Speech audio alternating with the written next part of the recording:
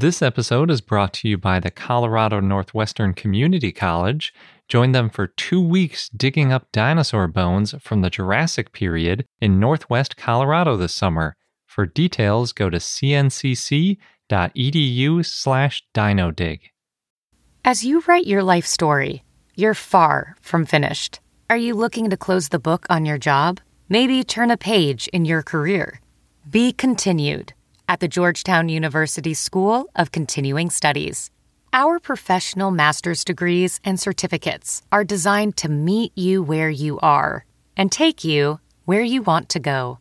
At Georgetown SCS, the learning never stops, and neither do you. Write your next chapter. Be continued at scs.georgetown.edu/podcast.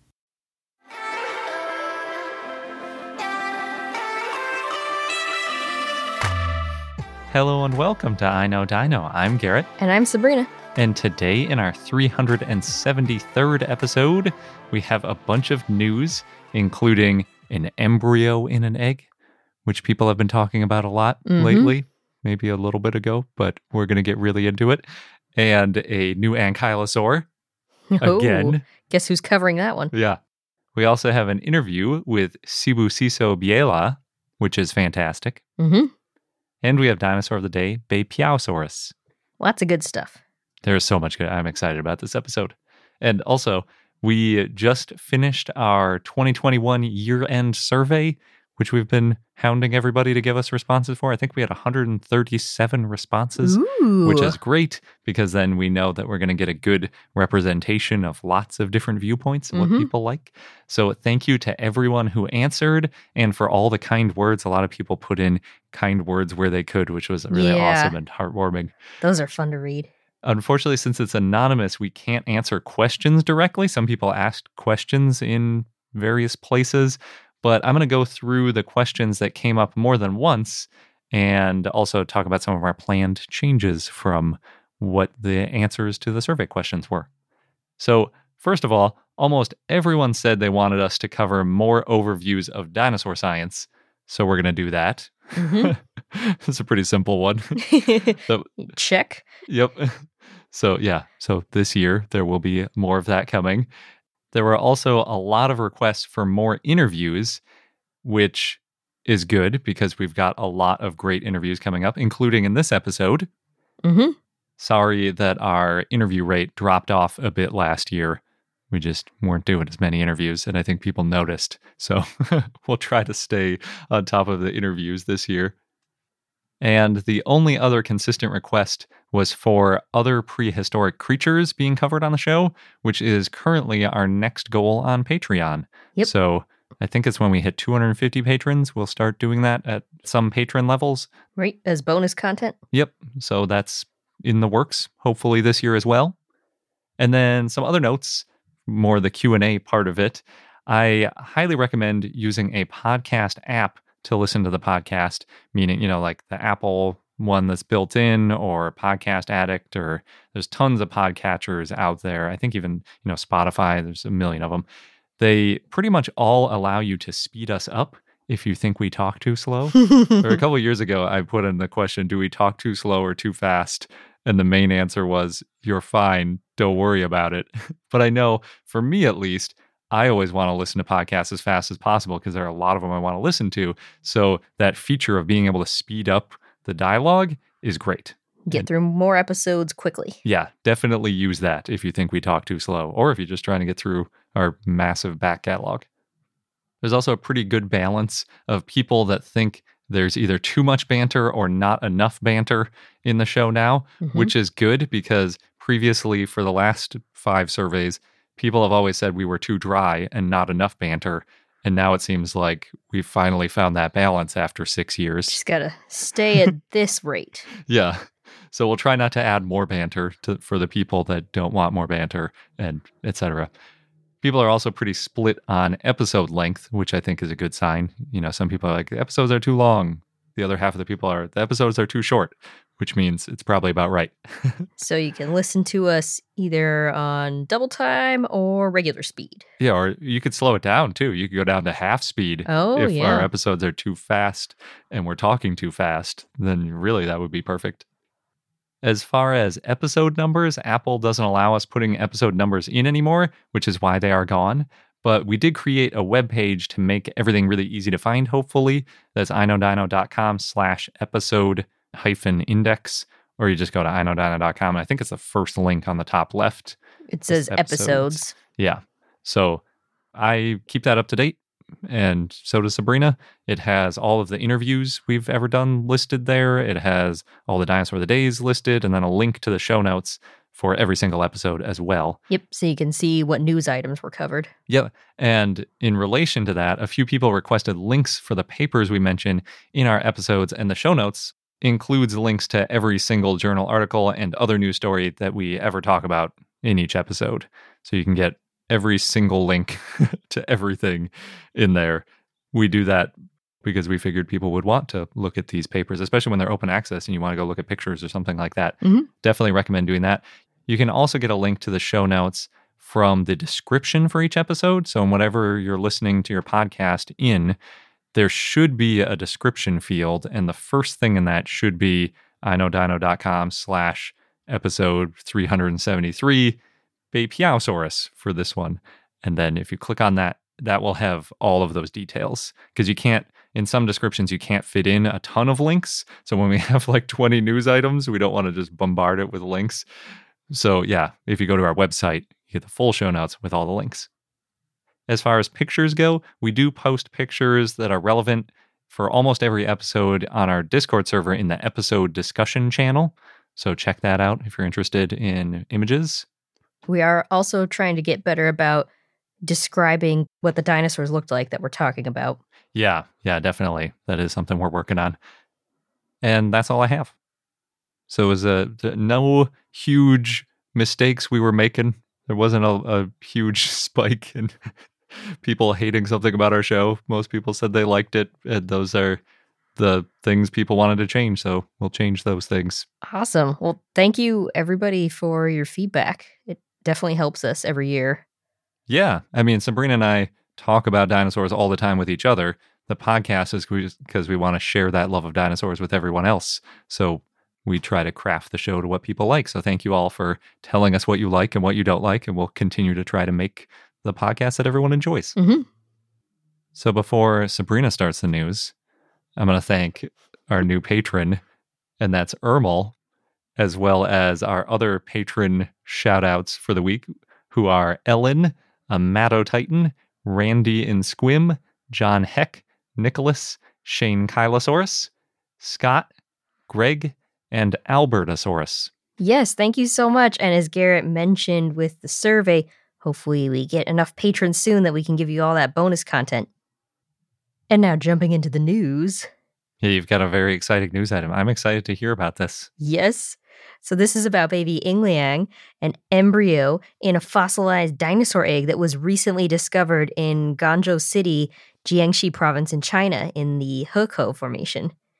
The paper was published by Lita Xing and others in iScience, and it's open access, so anybody can read it. It's a very well-written paper. Ooh, and see the pictures? Yes, and the title kind of says it all. It's an exquisitely preserved in ovo theropod dinosaur embryo sheds light on avian-like pre-hatching postures. So maybe you did hear about this because, as Garrett mentioned, there were a lot of headlines around this one and images, and it was really cool to see all the stuff going around. Yeah, this is one of those, every once in a while there's a dinosaur news item where half of the people we know that have no interest in dinosaurs send us text messages and things like, have you seen this thing? Yeah. This was definitely one of those. So this embryo, it's really cool. It looks like a baby curled up in the egg. It's a elongatulithid egg. Okay, so like an oviraptor type, oviraptorosaur? Yes. An oviraptorid oviraptorosaur, to be specific. Both? Yes. And it's one of the most complete non-avian dinosaurs found so far. Like the skeleton is nearly complete. Something like just the right forelimb is missing. Oh, okay. Yeah. I mean, if you're going to find a completely preserved dinosaur, no better way than it was in its original packaging. It's like finding an action figure in the original packaging. Yeah, something like that. And this one, too, is pretty late stage in the embryonic phase, so you get a lot of details. Nice. Now, this embryo, it's from the late Cretaceous, around 72 to 66 million years ago. And as I mentioned, it was an oviraptorid oviraptorosaur, and it's toothless. What's really unique is its posture. It's got its head below the body, and the feet are on either side, and its back is curled up at the bottom of the egg, which is known as the blunt pole of the egg, and that's just the part that's less pointy. And this posture is similar to modern birds in embryos, like what we see with chickens. Now, for birds, it's related to this thing called tucking, which is, quote, behavior controlled by the central nervous system that helps with hatching. And if you want to know more about tucking, listen to the end because I've got a fun fact about it. Oh, yeah, you're doing the fun fact this week, too. Mm-hmm. It also came from this paper, but it seemed fun facty, yeah. Yeah. So it's possible that this tucking behavior started in non-avian theropods. And before this was found, we thought that it was something that only modern birds did, or avian theropods, I guess. Avian dinosaurs. The specific position in the egg. Yes. Yeah, I'm looking at the picture of it now. It is interesting because the way it's curled up reminds me of like if you've ever candled an egg or seen, an egg hatch with a bird in it. It's in that position. But then the egg is really long. That's why they're called elongatulithus eggs. And like half of the egg is tail. So it's like it's curled up in the top 2/3 of it, and then the bottom third is just a tail. I never thought about that before, that maybe the reason those elongatulithid eggs are so much longer than modern bird eggs. Because they need to for the tail. Exactly. That's a good point. I don't know if that's why, but that's certainly the position of this dinosaur in the egg. And the tail is in the pointy end, too, which makes sense because, it doesn't need as much width there. It just needs a little bit of length to squeeze the tail into. But its back is curled up. Yes. Okay, got it. Yeah, at the back. So it does a full 180-degree turn, sort of like, it almost looks like its neck is broken based on this picture. And maybe it was kind of awkwardly, because during fossilization, things can shift and be weird. But it's sort of in a line almost from the tail all the way up through the back, like basically around the shoulders. And then it does like a big kink over for the neck vertebrae, and then another big kink over right at the base of the head. Okay, so I think that's part of this tucking posture, which helps them hatch. Okay. So maybe it's not just a weird fossilization thing. It might have actually been in this really uncomfortable There were looking pose. some weird fossilization things that went on with this. But for the tucking, yeah, that's what makes it so unique. Makes me think that humans have it pretty good in our nice, big, relatively large, soft wombs, not in these like really cramped eggs trying to bursting out of the edges of it, basically. I think humans get cramped towards the end, right before birth. Oh, that's probably true, yeah. Yeah. It's just a sign. Need to get out. Yeah, he's got to get cramped sooner or later. You're not going to make it so that there's a bunch of extra space at the end. Yeah. So going back to tucking and how we used to think this was something only birds did, crocodilians in the egg, they're in a sitting posture with their head bending up the chest. So it's a little bit different. We've seen tucking behavior in enantiornithine birds in the Cretaceous as well. Now, as you can imagine, it's really hard to study the postures of embryonic dinosaurs. There are not that many articulated specimens, and then the egg shape and egg type can vary a lot among dinosaurs. But some specimens where we have seen embryonic dinosaurs, that includes Beibelong. It's a perinate skeleton. It was semi-articulated and associated with similar elongate eggs. Yeah, that's definitely the first dinosaur embryo I ever heard of. That was really big news. Yeah, but no embryo was found inside the egg. Oh, really? Yeah, it was just the perinate skeleton that was associated with eggs. Oh, for some reason I always think of it as like a baby in an egg, but it's not really. It was but I guess perinate, that means that we're not sure if it was right before or right after it hatched. Mm-hmm. There's also Troodon formosus, which had a similar posture where the skull is near the flexed hind limbs. And Massospondylus, there's the late stage embryo that's in this subspherical egg, but that's in a different posture where the skull is near the pole, the not blunt part, the more pointy part, and the neck curves backwards rather than forward, also known as dorsally rather than ventrally. Oh, and like the death pose. That's weird. Well, it could be because that one was in a soft-shelled egg, and they said, quote, it lacked the rigidity to maintain the original posture after death, or it could be due to, quote, movements associated with the hatching process. It's just unclear. So in that one, it could have been that it moved after it fossilized, or started fossilizing. Yeah. So we definitely need more embryo fossils of all kinds of dinosaurs to better compare and learn more about whether non-avian dinosaurs did this tucking behavior, or if it was something more specialized. As I mentioned, the embryo for this particular Oviraptorid Oviraptorosaur, it was probably late stage. That's based on its size and the skeleton being pretty bony. It's well ossified. Not all just cartilage. Mm-hmm. The fact that we actually found a skeleton is a good sign for that too, because a lot of times those really early ones wouldn't get preserved. Yes. So it's estimated to be 9.2 inches or 23.5 centimeters long inside of a 6.6 inch or 16.7 centimeter long by 3 inch or 7.6 centimeter wide egg. Well, that's actually not that big. I guess it's not mega longitudinal, it's just regular longitudinal. Just long, not extra long. Yeah, that's about half a foot long, and yeah, that's like a little bigger than a can of soda, I guess.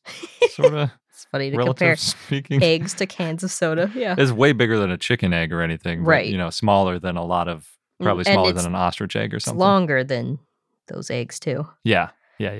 The skeleton takes up most of the width of the egg, except for there's a 3/4 inch or 1.9 centimeter space between the blunt pole of the egg and its dorsal vertebrae. And that space could be an air cell, which is usually found in bird eggs, but we'd need more evidence to know for sure if it is an air cell. This embryo had a deep, toothless skull, and it's estimated to have 22 pre-sacral vertebrae. They CT scanned the fossil, but there's a lot of high-density materials, iron-rich sediments, and so there's a lack of contrast between the bone and the matrix, and that, quote, did not provide useful anatomical data for bones still within the matrix. Yeah. Which makes sense. You got to throw that in a synchrotron or some really high powerful thing if you're trying to see through rock and metal. Yes. Now, it looks like the pubis of this embryo points post-ventrally or backward, and that's similar to modern birds, but it's not similar to other Oviraptorosaurs. Those point downward or forward. So it could be that as Oviraptorosaurs grew and matured, the pubis orientation changed, and then the orientation in birds is this paedomorphic dinosaurian feature, which is a juvenile feature that birds keep as adults. Yeah, that's interesting. They didn't even suggest that maybe it was just screwed up during fossilization. They think it looks pretty reliably in that position. Well, actually, no, I take that back. It could also be the way the embryo fossilized. They did mention some sort of disruption since it's not articulated to the ilium. Oh, okay. Yeah. Yeah, since it's still so young, the stuff can shift around usually a little bit easier. This embryo was acquired sometime around 2000, the year 2000, and the specimens were found during construction of the Yingliang Stone Nature History Museum in the 2010s, and this egg is now at the Yingliang Stone Nature History Museum. Cool. Yeah. Yeah, no, one of our listeners told us about that museum and how it's like sort of a passion project of a guy who likes dinosaurs. Yeah. Which is really cool. And now they have this amazing specimen. Yeah, that's great. Well, here's hoping they find some more. Just more fossils, more embryos, please. Yeah. Of any kind. Any kind of dinosaur, I should say. That one's a little cutie, though. Yeah. Its head is so big. Its tail is all short and cute. Just like you'd want for a baby dinosaur. That's a tough act to follow, but I'm going to try with my new ankylosaur. So this is a follow-up from the new Mongolian ankylosaur we talked about at SVP, and it was written by Jin Young Park, who's the guy that presented at SVP, and published in Scientific Reports, which is open access, which means you can see all of the lovely pictures for this one as well. If you're following along, this is specimen MPC-D 100/1353. It was found in 2008 and returned to Mongolia in 2016 after it got prepared. I think it was a joint expedition kind of situation. And it was just published. So not that long of a turnaround, about 13, 14 years. So most of the authors are from South Korea, where it was prepared. But there are also researchers from Mongolia and the US. So it looks like pretty good international collaboration. Nice. The new species is Tarkia tumanovae. And Tarkia is an existing genus from 1977. It comes up from time to time. It's a really cool ankylosaur. It means brainy one. And of course, whenever I mention Tarkia and that it means brainy one, I have to mention Psychania, which is the beautiful one, because they were found together. And Psychania was better preserved, so it was the beautiful one. But Tarkia was presumed to have a larger brain because it has a deeper brain case, so it was the brainy one. And I just love that story, that they found the brainy one and the beautiful one together. Yeah. And if you want to hear more about Tarkia in general, it was our Dinosaur in the Day of episode 215. Oh, good. Yeah, I was going to go into all the different species and stuff, but you already did that, so I don't have to. The new species, Tumanovae, is in honor of, quote, Tatiana Tumanova for her contributions toward the understanding of Mongolian ankylosaurs, end quote. Nice. Yeah, definitely that name comes up from time to time.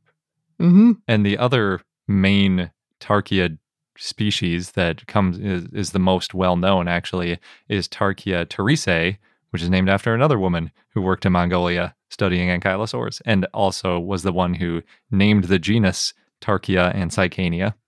That's teresae, not Tumanovae.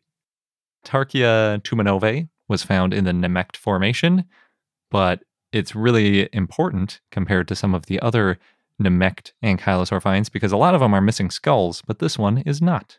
In fact, it includes a really beautiful, nearly complete skull with lots of teeth. It is missing the jaw, but the jaw isn't that important in ankylosaurs for identifying them. It's almost exactly what you want or need for an ankylosaur. Yeah. And it's kind of funny because it makes me wonder if they had found this one originally, would it have been the brainy one and the beautiful one? Because this one, I think, might even look nicer than Psychania.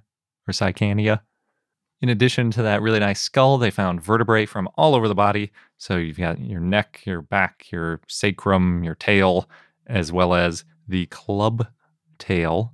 Oh, everybody's favorite. Yeah. And by everybody, I mean at least one person in this who makes this podcast favorite. Well, I mean, I think if you asked a typical dinosaur enthusiast what their favorite part of an ankylosaur is, it would probably be the club. That's true. Well, maybe the osteoderms in general. The osteoderms are cool, but the biggest, baddest osteoderms are on the club. They also found 16 ribs, which is really great for an ankylosaur. I feel like they always just get eaten or something after they die because usually we're not finding a lot of ribs, as well as the hips and a lot of the sacrum and some osteoderms. It has several unique features. We talked about these a little bit back when we covered the Society of Vertebrate Paleontology presentation, including the quote-unquote bulbous scute on its snout. And it also has a horn near the jaw, which is in a different position from Tarkia teresae. This is one of those ankylosaurs that has damaged ribs as well as a damaged tail club, which is probably from ankylosaurs sort of backing up into each other and bashing each other in the ribs. Ouch. Yeah, I guess it's a thing because it's come up in multiple specimens at this point. Why did they do that? I don't know. It seems like it's probably like rams butting heads. Like we don't know if pachycephalosaurs ran into each other with their heads, but now we're pretty sure that ankylosaurs did bash each other with their tails in the ribs, which is way worse, it seems like. Yes, all the osteoderms. Yeah. Fortunately, a lot of the ankylosaurs do have some pretty good osteoderms on their sides, too, to protect them from the osteoderms that are bashing them. But yeah, we didn't find those for this one. So we know that one of the ribs might have been a little bit damaged and the tail club is a little bit damaged, but we don't know if that caused it a lot of trouble or not. There are lots of great pictures that go with this because it is a really great find. And since the paper is open access, you can get the link from our show notes, as we mentioned earlier. So go to It's going to be inodino.com/Babepiausaurus episode 373, because that's always the format I do it in. And then people can't guess what it's going to be in advance because they don't know what the dinosaur of the day is going to be. Once you're a patron, sometimes we let you in. Oh, yeah, I suppose so. But you can also just click the link in the description too. So my favorite picture might actually be of the ribs, which is weird. Yeah. But they have a picture that just really clearly shows how the ribs and the vertebrae integrate together. And the rib fits between that butterfly-like process at the top of the vertebra and the centrum down below. So it's just like really, it's like Lego pieces. It looks like it just really snugly fits in there. You've also just been into ankylosaur ribs lately. I guess, yeah. It looks like it would have been a really sturdy back like that. Almost like a carapace of a turtle, the way it's all interconnected and just like really rigid, especially with that outer shield of osteoderms. It's nice to see. But they also have a lot of other amazing details. So there's a fantastic set of hips with a huge synsacrum. Synsacrum is basically an extra long set of fused vertebrae that go between the hips. So normally it's just a sacrum and it's got like about 3 or 4 vertebrae. So this one has those usual 3 quote-unquote sacral vertebrae, but then the other ones are technically 4 that are in front of the sacrum and 2 that are behind the sacrum, and then they all combine into a 9 fused vertebrae synsacrum, and they're fused at both the centra and neural spines, which makes just a really good base for swinging a tail club, because it's it's just a big mass, a big solid base that you could attach those muscles to and all that good stuff. It looks like it'd be excellent. And speaking of the tail, it has a gorgeous club. It's preserved really, really well. It includes 14 fused vertebrae for the handle. Just the amount of fused stuff and how rigid this dinosaur is all over the body is really cool. The 14 fused vertebrae in the handle, it's called, that lead up to the club, slightly curve up before they get to the osteoderms that make up the club itself, which is kind of cool. It shows you that it may not have been dragging the tail, sort of aiming up a little bit. Although I guess if it was dragging, that might also happen. It's reinforced with a ton of ossified tendons. They actually have a picture of just like a stack of ossified tendons, and it looks like just a bunch of skinny bamboo poles or something piled together. They've just got so many of these ossified tendons. One of those is actually fractured and later healed, which shows it was swinging that tail with some serious force that it broke. It's not an insignificant tendon. This thing is like a centimeter, maybe a third of an inch thick, and it's ossified, which means it's like a bone. Right. And there's a whole bunch of them, and one of them snapped under the force and then healed. That must have hurt. Animals are amazing. The club itself is 1.7 meters or about 5.5 feet long. It's a long club. It may have been even longer in life with the keratin covering over those osteoderms on the club. Just like we talk about with claws. Yeah. The keratin can be all over the place, especially on bony things. And it also could have been longer on the front end with more vertebrae, possibly. So most of that 1.7 meters or 5.5 feet is the handle. The big blunt bashing end is about 56 centimeters long by 48 centimeters wide, or about 22 by 19 inches, which is big. I mean, that's quite a bit bigger that's like a big serving platter, I guess, sort of size. We're comparing eggs to cans of soda and ankylosaur clubs to serving platters. I might be getting hungry. Yeah. It's also because this one is nearly a circle. It's almost completely round. Although one side is a little bit smaller. We mentioned before it might have gotten injured from bashing it against other ankylosaurs or something else. So maybe it would have been a perfect circle if it didn't get injured on the one side. Stunted growth a little bit. Tarchia tumanovae is from the middle Campanian to lower Maastrichtian, just like Tarchia therese, which puts it at about 71 million years ago, plus or minus a couple million years as usual. It is also a few million years before Ankylosaurus. It's also on the opposite side of the world, but I think it's always good to mention. It's always good to give Ankylosaurus its due. And the paper includes the idea that Tarchia tumanovae was likely a browser that was mentioned at SVP2, which would be eating plants up off the ground. That's what browsing is. Whereas grazing is like a cow with the mouth down on the ground, eating the grass or whatever is really, really low. There were a lot of ornithopods in the fossil record from around that time, and they might have been grazers, eating down like a cow, which might be why ankylosaurs like Tarchia tumanove ended up being browsers, because they could get that niche partitioning. But another option is a change in diet could have been caused by a change in the plants that were growing in the area. So whether there was some sort of climate change or if it was just plants changing, competing with each other, and there was just more browsing available to do, could be why it was browsing. But either way, Tarchia got the food that was available.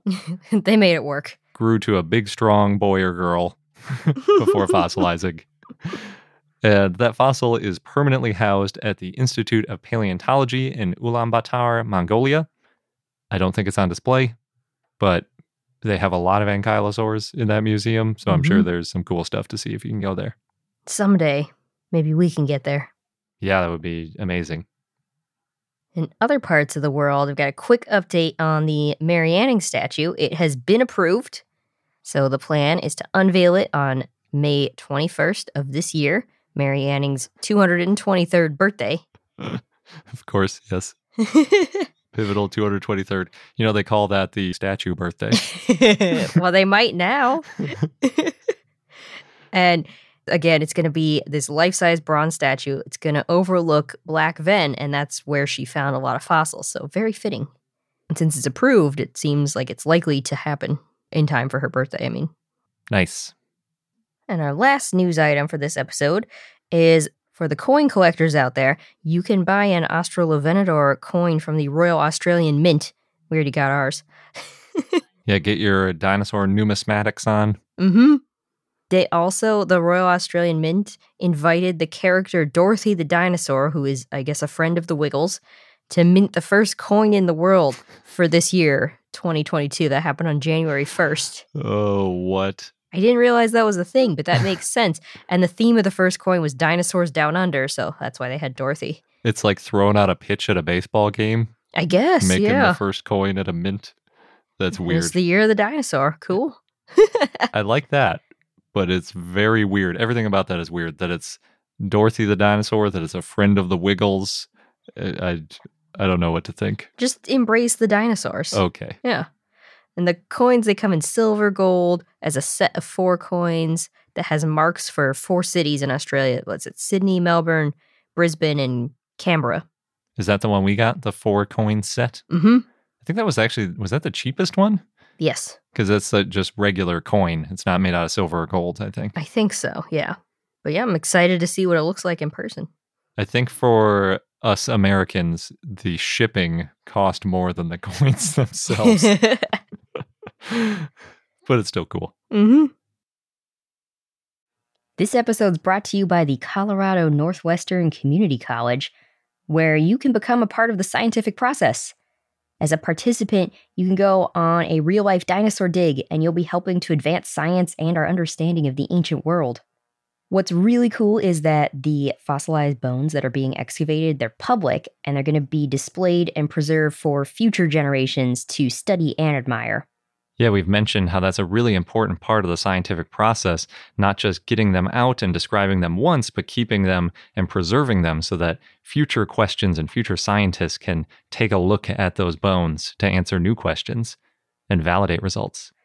And the site is special and also near and dear to me because it's in the Morrison Formation, known for the sauropods, of course, of the Jurassic time. And it represents one of the best bone beds ever found in the saltwash member. Yeah, the current interpretation is that the site was the result of a Brachiosaurus sort of jamming up a river and then other carcasses piling up behind it. Oh, no. And that's how we got a bunch of different types of dinosaurs all fossilizing together. So, oh no, but also, yay. Good for us as scientists. And dinosaur enthusiasts. Yes. So there are 2 scheduled digs if you want to get involved with getting these bones out of the ground. You can go from July 6th to July 20th or from July 22nd to August 5th. Head over to cncc.edu/dinodig. You'll get all of the details. Just make sure that you register online by May 31st. And again, that is cncc.edu/dinodig, DINODIG. BP added more than $70 billion to the U.S. economy in 2022 by making investments from coast to coast. Investments like building charging hubs for fleets of electric buses in California and starting up new infrastructure in the Gulf of Mexico. It's and, not or. See what doing both means for energy nationwide at bp.com/investing in America. And now we're going to go on to our interview with Sibu Siso.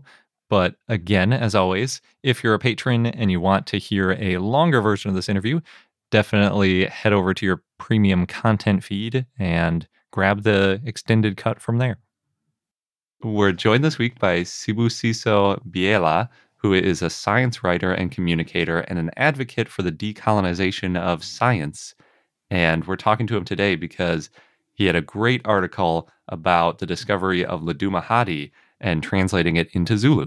Thank you so much for joining us today. Thanks for having me. So this is maybe a tricky question to start off with, but what does it mean to decolonize science? Yeah, that is a tricky question. I always expect it, but every time my brain goes blank again, like, where do I start? Who fair. am I talking to? I think for me, decolonization means so many things for a lot of people, and to some degree it can be a buzzword. But when it comes to my own work as a science communicator, the decolonization of science basically means we should be able, as non-white people in Africa, to talk about and understand science with each other without having to talk about it in English, and without having this idea that it's not for us, that it's something that's separate from our own cultures, that it's a very Western thing. A lot of us in South Africa particularly have grown up with that idea that science isn't for Black people. It's only for people from the West.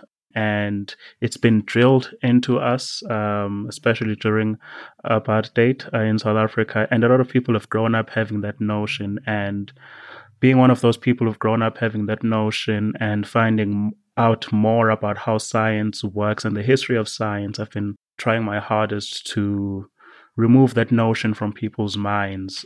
Yeah, that's basically, in my own work, what decolonization of science means. Mm-hmm. That sounds super important. Well, I hope so. Yeah, I've heard the notion before that science doesn't feel like it's a part of a lot of cultures, which is really terrible because science is so wonderful and so helpful. And the more people that get involved in science, the more better it gets. Yeah, the better it gets for everybody. So I certainly appreciate that you're trying to, get it more into the culture. That's awesome.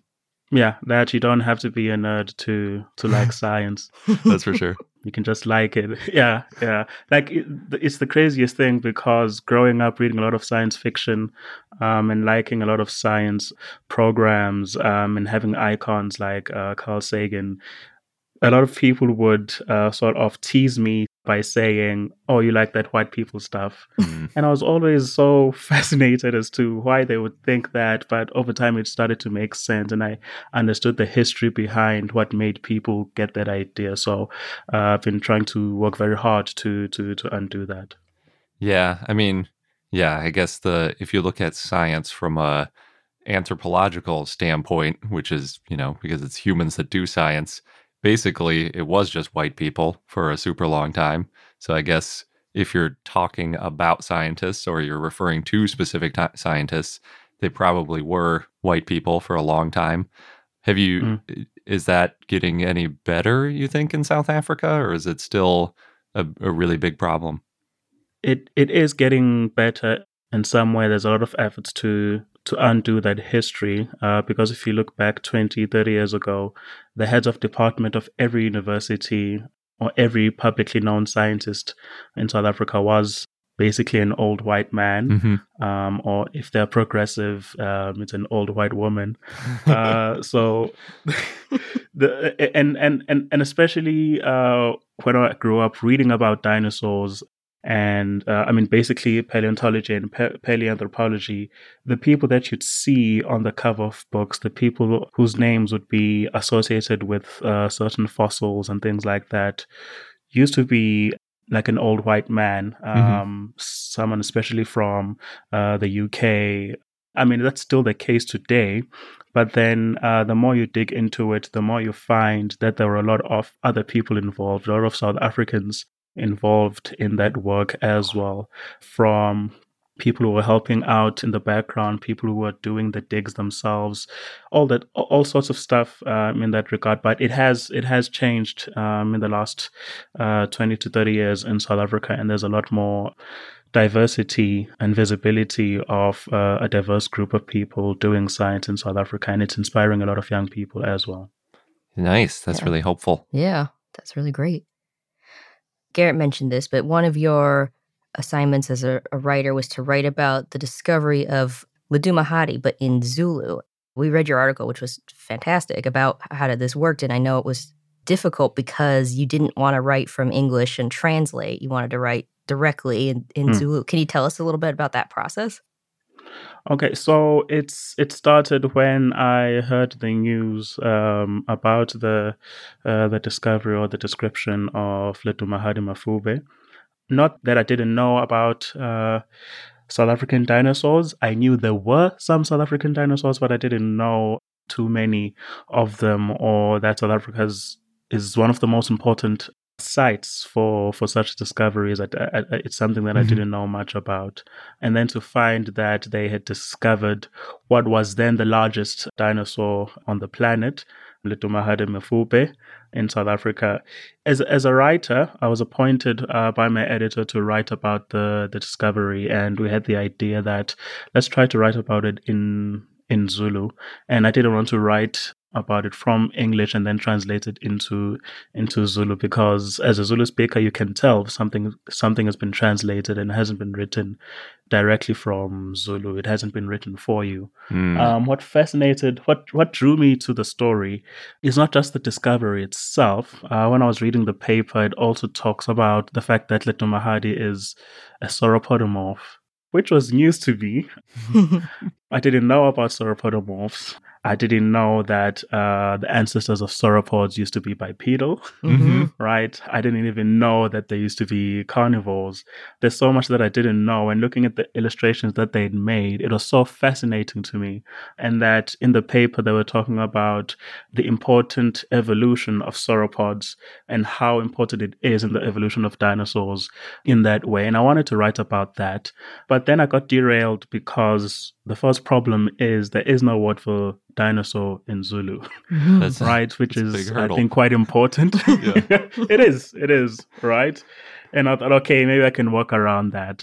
I'm sure I can work around that, but there's no words for fossil, no words for other things that are related to just talking about dinosaurs and paleontology and things like that. So I ended up having to explain a lot of things before I can get into the actual story of the discovery. And it was quite a disappointment for me because I then realized how poor my home language was, my mother tongue, at being able to talk about science. And it sort of was a wake-up call for me as to why it's so difficult to talk about science in general, or even just dinosaurs in general, in my own language. And that's why it's so difficult for people to connect with it. I mean, in South Africa, you can talk about sports, politics, a bunch of other things around the braai, which is what you guys call a barbecue. So you can talk about those things around a braai in your home language, but as soon as you get into anything scientific or technological, you have to switch to English, and that really sours the conversation somewhat. I mean, a person can still keep along the conversation, but they can't it just changes the mood in some way. And I love talking about dinosaurs. I love reading about dinosaurs, but I can't really share that love and passion with other people in my own language. And yeah, that was the journey, and that's part of how my journey into decolonization of science basically started. Wow, that's a really compelling point. I didn't think about that specific situation, because it's like, I think a lot of people would say, in South Africa, most people speak English, even if Zulu is their first language. So what does it even matter? But if you're talking about, well, we want it to be a part of the culture, we want people to be excited about it. And when you're speaking, your a second or third language that you learned, it doesn't have the same impact. That's really interesting. Yeah, it's like having a lot of Zulu-speaking South Africans, or even second language speakers of English in South Africa, have a traditional name, and then you have an English middle name, and sometimes an English first name, and everyone knows that it's just a name that you use at school, or it's a name that you use maybe to put in your job applications and stuff like that, because it's easier to pronounce. So there's that associating English as something that you need for work and school, and science being something that can only be done in English. It makes science only something that you'd want to do as a job or at school, and only because you're forced to. So it doesn't permeate the culture for that reason. Gotcha. It makes it a big bummer. So it's like, it does. It does. So then for your article, how did you kind of get around? You said you ended up describing some of the words first before delving into it. What did that look like? Okay, so I took a few approaches, since I couldn't just use the word dinosaur or try to what's sometimes called Africanize it or Bantusize it. In my Zulu language, it's part of a group of languages in South Africa called Bantu languages. So for most of those languages, if you have an English term that you want to translate into your language, you can just easily put an E sound at the beginning, which is spelled I, basically, but it's E sound. So for dinosaur, it would be E dinosaur. Right? It's pretty simple. Which sounds kind of cool. Yeah, it's pretty simple. It makes sense, but it doesn't tell a reader what a dinosaur is or what you're talking about in the article. Sure, it's a dinosaur. Some people have an idea of what a dinosaur is. They've seen it in movies. But then I realized, while talking to a lot of people and just knowing how a lot of people think as well as a science communicator, is that a lot of people have the wrong idea of what a dinosaur is, right? So if it's a lizard and it lived in the past, it is a dinosaur, right? That's just or if it looks like a lizard. So even for myself, it took me a long time to come to terms with the fact that Dimetrodon isn't a dinosaur. Oh yeah, I went through that too. And we have a lot of those, a lot of important Dimetrodon fossils in South Africa. And when you look at it, it's got the sail, it's got dinosaur-y things about it. I mean, you say, no, that is a dinosaur. What do you mean it's not a dinosaur, right? And sometimes you get these packs of toys where you get a Dimetrodon in it, and they say it's a dinosaur. So it's difficult to remove people's notion, or to remove this notion in people's heads about what a dinosaur is. So what I decided to do is to use the article to describe a dinosaur as much as possible without using the word dinosaur. Because at first I thought, okay, I'll use the etymology of the word. I think it's Greek or Latin for the word dinosaur is terrible lizard, which was an awesome term when they when it was named. I thought, okay, well, a dinosaur isn't really a terrible lizard, and it's a really bad way of describing it. I thought, okay, the best thing I can do in the short amount of time that I had was to describe what a dinosaur is. So a short phrase or term that I used is isilwane sasemandulo, which in Zulu means ancient animal. So in using that term, while it might not be precise, I like it because it's accurate, right? So I had to weigh the two, precision and accuracy. I then proceeded to explain the story behind the discovery and describing the new dinosaur discovery and why it's important for the evolution of dinosaurs. I talked about its stance, the fact that its hind legs were parasagittal, right underneath it and sort of straight in a way, and that its front limbs were sort of sprawled in a way. Like I was using that to describe what separates a dinosaur from a lizard, right? So that's what ended up happening. So someone who might have taken it for granted that they know what a dinosaur is, while reading that in isiZulu, they were able to get a good idea of what exactly a dinosaur is based on me taking the time describing the dinosaur discovery and why it's important in the evolution of dinosaurs. So that was the opportunity that I discovered there, that sometimes when you try to translate scientific concepts into an African language, you end up doing a lot of science communication that you wouldn't think of doing if you're writing in English. Yeah, that makes sense. I like that's a really clever translation, and it actually gets you around the issue of, Dimetrodon not being a dinosaur, because if you're just classifying it as ancient animals, then it's like, hey, yeah, sure, Dimetrodon's an ancient animal. And you could include the other ones and not get all pedantic about it not being a dinosaur. Yeah, right? Yeah. Yeah, I was just looking at some of your translations too in the article where you talked about writing the story. And you've got fossil, which is, I will not be able to pronounce that correctly, but Zulu for old bones found in the ground. Amathambo, amadala, atholakala emhlabathini. Yes. Thank you. Yeah, and that's another problem that I had with that, the fact that I can only talk about fossils here as bones and not talk about other materials like shells and leaves, even imprints, footprints and things like that. So yeah, that was some of the limitations of the article, which is why I'm working on a project at the moment that's trying to create a glossary of terms for scientific discourse in 6 African languages, and we're trying to create sort of universal definitions and terms and strategies of how to translate certain terms in these 6 African languages. So it's something that would solve that problem, like would have fossil and describe what a fossil is from English, and then try to translate that for isiZulu and 5 other languages. Oh wow, cool! I think I read that in one of your pieces. Like it's training a natural language processing algorithm to do this. That's how it works. Yes.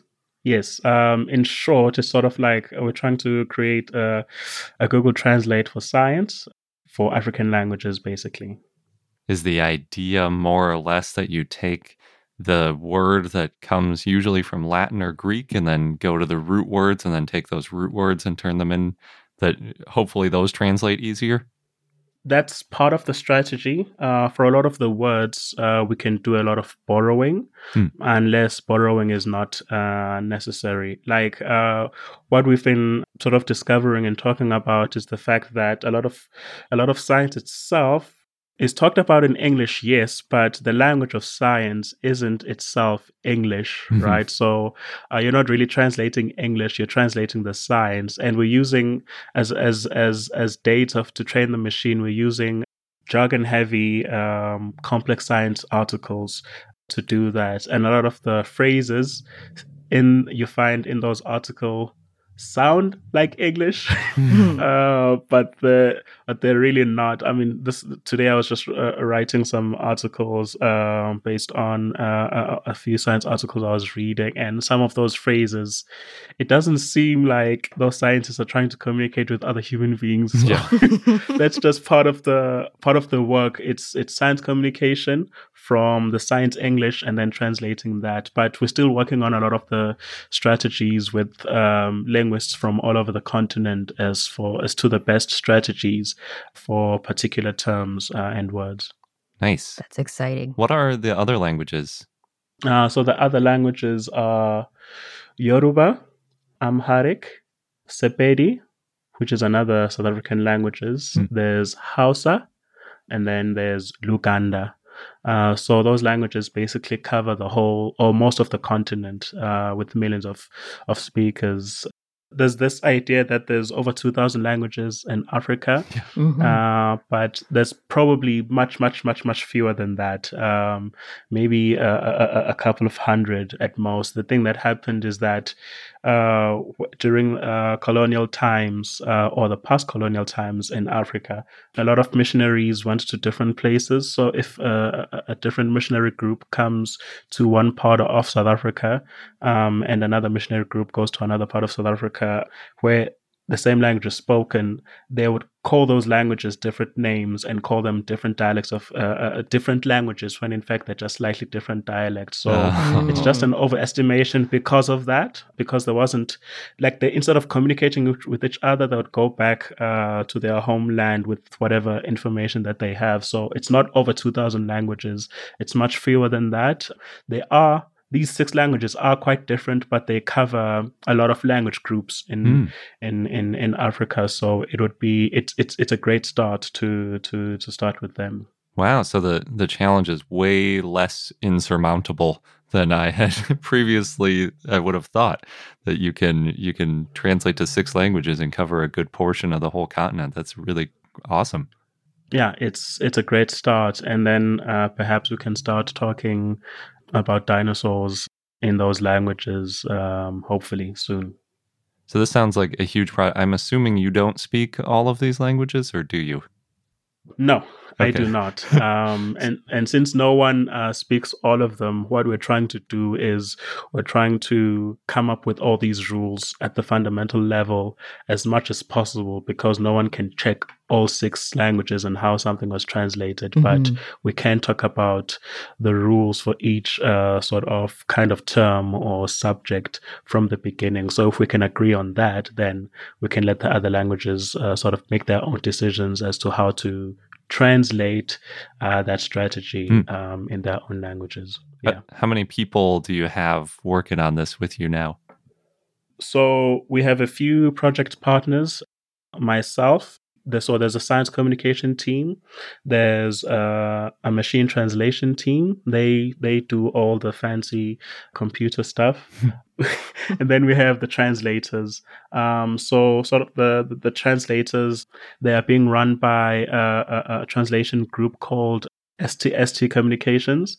And then there's myself from ScienceLink, Science Communication Company. And then there's the Masakane group, which are the guys who are dealing with the computer stuff. And then there's the people who are giving us the actual scientific articles, the scientific data that we'll be translating. That's the Africa Archive. It's basically a preprint server of African research from all over the continent. So it's those groups of people who are working together on this project. So I would say the core group is made of maybe around 5 to 10 people. And then you've got just teams of other people from each of the companies coming together to do this work.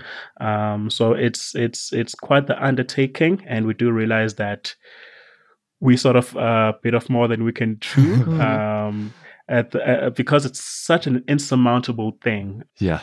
It's basically a sauropod of a problem, right? It's we're doing so much work. The project is going to be probably much longer, and there's going to be many stages of funding and things like that, because we want to get it right from the beginning. So yeah, probably going to be dozens of people involved going forward.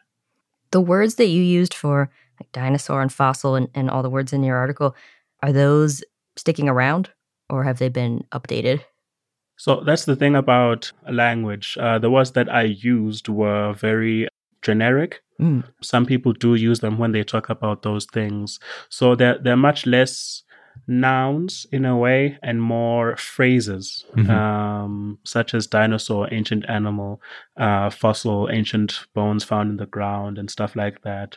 So what you're trying to do is, with this project, the words that will come out of it, including dinosaur and fossil and other things, we are in communication with language boards for each of the languages that we're working on, and we'll be providing them with the words that we've come up with and sort of the process that we've used. And they can be the people to distribute those words for people like book writers and scientists and other people who want to use those words. Because if it's standardized, you can know that if as a science writer you're using a certain word that's been translated, a scientist will be using the same word if they're talking about it in that language. A science communicator will be using that word and it will be put in a book as well. So we're trying our best to have them standardized in that way so that they do stick around.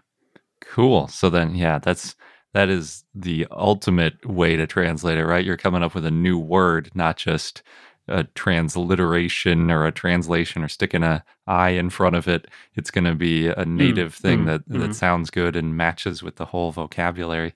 I didn't realize. So each of these languages does have, I always think of French as like the weird one because I don't think English has a like board or any governing the words. I don't know where English words come from, but they come from a lot of other languages. They come from Twitter.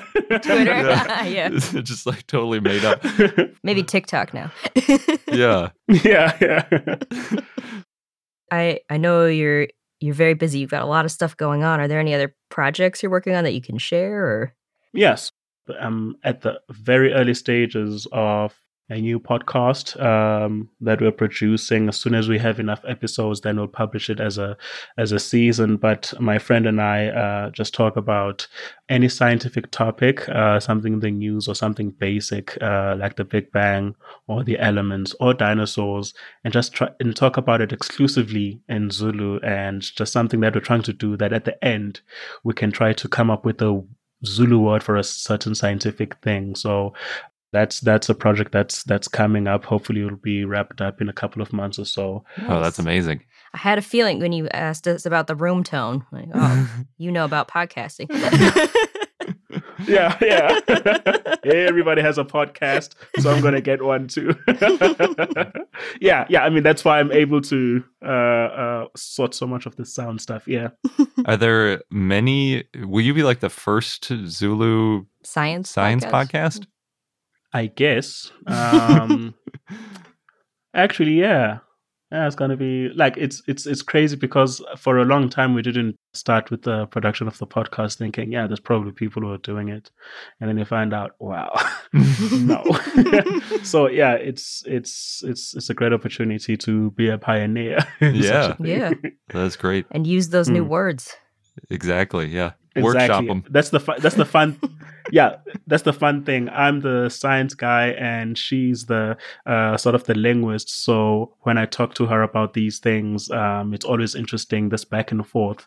Because if it was two science people talking across each other, it wouldn't work as well. If we're trying to reach an audience that has no idea or that doesn't exactly know exactly what we're talking about. So that's the fun part. Oh, that sounds great. Well, let us know when that launches. Yeah, definitely. Tell us. Okay. I will. For our listeners, then where's the best place if they wanted to find out more about you and your work online? You can follow me on Twitter. I make a lot of cheesy, cringy science jokes there. So on Twitter, I am AstroSibs. That's my Twitter handle, and if you find me there, all my other contacts are on my bio there. But yeah, every new article that's published about me or one that I've written will be there, and everything that I'm doing will be updated there. Awesome, great. Yeah, we'll put a link to your Twitter handle and bio in our show notes for anybody. Thank you very much. Cool. Well, thank you so much for joining us. That was a very interesting conversation. A lot of topics I wouldn't even know where to begin. And it's really great that you're tackling these really difficult issues. Yes, and making a lot of progress. Oh, thank you. Thank you very much. When I started a lot of them, I was thinking, probably someone else is doing it. And then by the time I realized that not really, it's too late. It's my problem now. Awesome. And thank you so much for having me. It's such an honor. Oh, yeah. Thank you. Thank you so much again for chatting with us. Definitely learned a lot. And my goodness, it's impressive how many projects Sibusiso is working on. I'm excited to see how they all turn out. Yeah. The project of basically creating so many new words in languages is quite a daunting task, but it sounds promising. Yes, and all related to science communication, which it's so cool to see the different ways that you can go with science communication. Hey, it's Kaylee Cuoco for Priceline. Ready to go to your happy place for a happy price? Well, why didn't you say so? Just download the Priceline app right now and save up to 60% on hotels. So whether it's Cousin Kevin's Kazoo Concert in Kansas City, go Kevin, or Becky's Bachelorette Bash in Bermuda, you never have to miss a trip ever again. So download the Priceline app today. Your savings are waiting.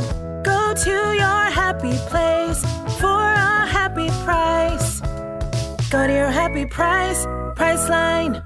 CarMax is putting peace of mind back in car shopping by putting you in the driver's seat to find a ride that's right for you. Because at CarMax, we believe you shouldn't just settle for a car. You should love your car. That's why every car we sell is CarMax certified quality, so you can be sure with upfront pricing that's the same for every customer. So don't settle. Find love at first drive and start shopping now at CarMax.com. CarMax, the way car buying should be. And now onto our dinosaur of the day, Beipiaosaurus, which was a request from Tyrant King via our Patreon and Discord, so thank you. Beipiaosaurus was a therizinosauriod theropod that lived in the early Cretaceous in what is now Liaoning, China. It was found in the Yixian Formation. And it looked pretty stocky. It had these big hands and claws and a long tail, and it walked on two legs. Claw-wise, though, it's not like Therizinosaurus. Well, that is hard to beat, yes. But since it's a Therizinosauriod, maybe you already know, it was an herbivore. Oh, it did also have a shorter neck than other therizinosaurs. But they already had a pretty short neck, I feel like. Oh, some of them were sort of up there. Yeah. Beipiaosaurus, the feet had 3 toes, which is different from other more advanced therizinosaurs that had 4 toes. I didn't realize some therizinosaurs had 4 toes. Just another thing to make them weird. Yeah, they're weird dinosaurs. Oh, and its inner toes were smaller. Beipiaosaurus was estimated to be about 7.2 feet or 2.2 meters long and weigh 99 to 201 pounds or 45 to 91 kilograms. This is a little guy. Yeah, a little weirdo.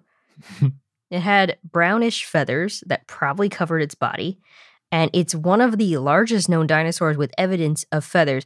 It was, I should note, found before Eutyrannus was found. Gotcha. Oh, that's really cool. I remember people have asked us if Therizinosaurus had feathers, and I didn't know. But if this ancestor to Therizinosaurus, or potential ancestor, at least somewhere in that ballpark, has feathers, that's a good sign that maybe some of the bigger, later Therizinosaurs did too. True. Although we already mentioned that this one had some differences, like the toes. Mm-hmm. So the fossils for Beipiaosaurus were found in 1996 by Li Inxiang, a local farmer, who found a partial skeleton in Sihutun, Liaoning. And then it was described in 1999 by Xu Xing and others. The type species is Beipiaosaurus inexpectus, and the genus name means Beipiao lizard. That's after the city near where it was found. And the species name means unexpected and refers to its surprising features. Now, the holotype includes a partial skeleton of a subadult, parts of the skull with the teeth, also some vertebrae, ribs, pygostyle, chevrons, forelimbs, incomplete pubis, femur, tibia, metatarsals, skin impressions, and more. So it's got a lot of incomplete bones, but so many of them that it sounds like we got a pretty good idea about some of its details. Mm-hmm. It also explains why it's so small, potentially, if it's a subadult. Yes, true. Now, the quarry where the fossils were found, they were re-excavated later, and then even more fossils were found. That includes the pelvic girdle and caudal vertebrae. A second specimen was described by Xu Xing and others in 2009, and that one's a partial skeleton. They had preserved feathers and also a complete skull, a sclerotic ring. Oh, wow. Yeah. The bones in the eye. Yeah. That's impressive. The mandible, vertebrae, humerus, metacarpals, and more, though the back of the skull for that one was badly crushed. And then in 2014, Lee and others mentioned a third specimen. That was a partial skeleton, also with a badly crushed skull, but it had most of the vertebral column, arms, and more, as well as traces of feathers around the neck. Wow. Yeah, lots of evidence of feathers then. Mm-hmm. Beipiaosaurus had a relatively large head compared to other therizinosaurs, and its lower jaw was about the same length as its femur. Yeah, it's got a big weird horse head. Yeah. The pygostyle had 5 fused vertebrae. It's the tail. Yeah, the little tiny miniature tail. I didn't realize therizinosaurs had pygostyles too. That's usually you see that on birds, not so much on dinosaurs, non-avian dinosaurs. True, although I can't remember now about Therizinosaurus's tail. It also looks like Bapiosaurus has a normal tail before the pygostyle, so just like the tip of it is fused to give it. I would assume, I'm surprised the paleo art I'm looking at doesn't show a fan of feathers, but usually that's what they show when there's a pygostyle, because that's what modern birds do at least. Could be because of the feather impressions. We might know a little bit. The tail is still kind of long. It had more than 30 caudal vertebrae. Now, according to Lindsay Zano, Bapiosaurus had unique characteristics, including the last 4 dorsal vertebrae, the spine, they're fused, and from at least the 7th vertebra to the tail vertebrae that's fused into the pygostyle. The skull's also large and about as long as the thigh bone, as you mentioned, so with all the weird characteristics. The claw bone on the 3rd digit of its finger is the longest one, and that's also different from other therizinosaurs, where the 2nd digit claw is the longest. Yeah, that's really weird. That's like having a ring finger that's longer than your middle finger, kind of. In 2021, last year, Liao Chun-Chu and others analyzed the skeleton of Bapiosaurus and included additional vertebrae that hadn't been described before. That's where we get the tail had more than 30 caudal vertebrae. There were also neural spines near the front of the tail. They found 3 possible synapomorphies, which is a characteristic from an ancestor that's shared by its descendants. This is for Therizinosauridae and Therizinosauridae. And that includes having a straight ulna, the arm bone, which is straight in most therizinosaurs, but bowed in Falcarius, a therizinosauridoid. Now, most of the body for Bapiosaurus is covered in downy, feather-like fibers. It had a secondary coat of longer, more simple feathers. Those are known as elongated, broad filamentous feathers, EBFFs. And those rose up from the downy feathers. The tail was also covered in feathers. A 2003 study defined feathers and said that Bapiosaurus didn't have true feathers, but filaments that were related to feathers. Yeah, that's back to that debate of what makes a feather a feather. Some people would just call it like a type 1 or a type 2, or some people call it proto-feather. They're calling it not a true feather. Yep. Bapiosaurus didn't fly, so the feathers might have been for display or to attract mates.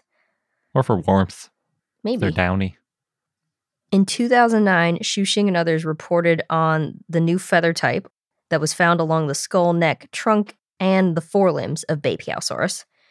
And they found short, slender filamentous feathers and elongated, broad filamentous feathers, those EBFFs.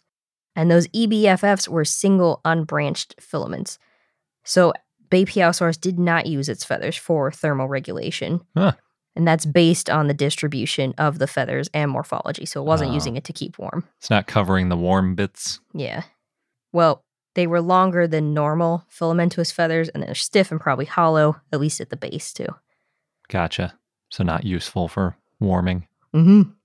These EBFFs were about 4 to 6 inches or 10 to 15 centimeters long, and they were broad. They're up to 0.1 inches or 0.3 centimeters wide. They're also only on parts of the head, neck, tail, and body where modern birds typically have display structures, so that's why they're thinking they're probably used for display. Now, EBFFs have also been found in the Therizinosaur Gianchangosaurus, and it may show that they were for display and were common in early Therizinosaurs. Now, based on filaments that were found on Bapiosaurus, Psittacosaurus, and some pterosaurs, it could mean that the common ancestor for them had early feathers.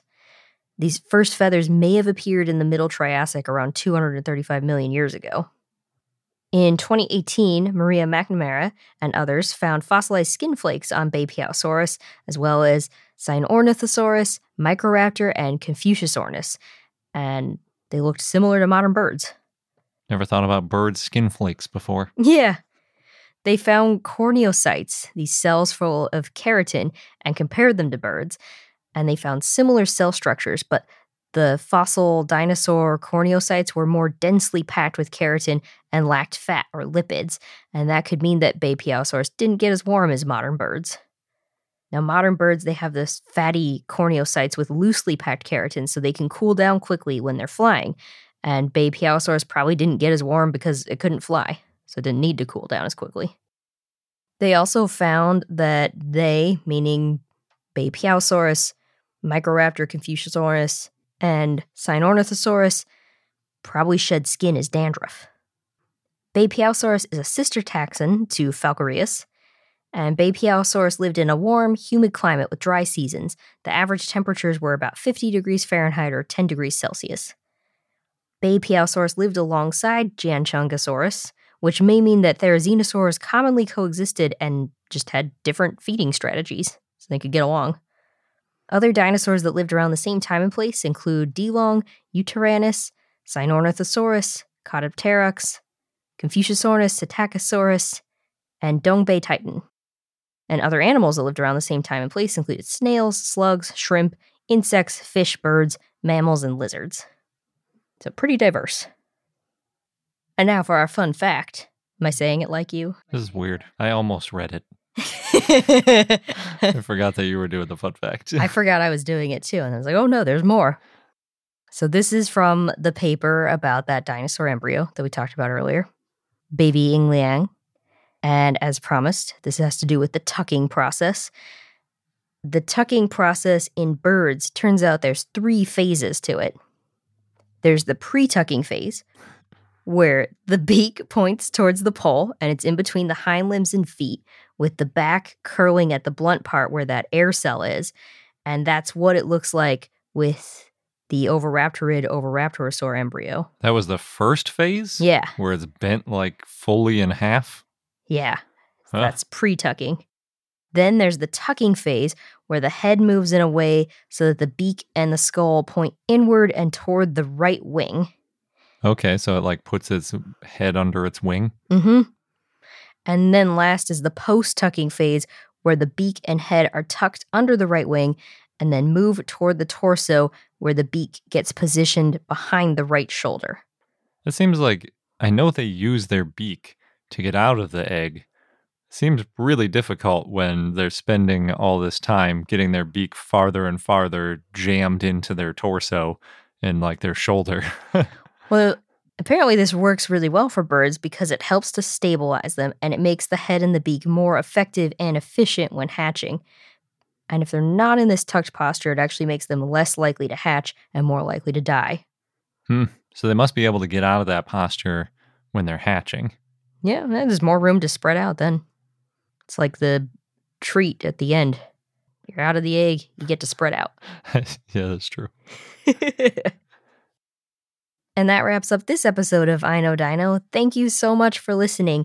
Again, if you want all the links to our sources from this episode, then check out our show notes at iknowdino.com. Thanks again, and until next time. Good day.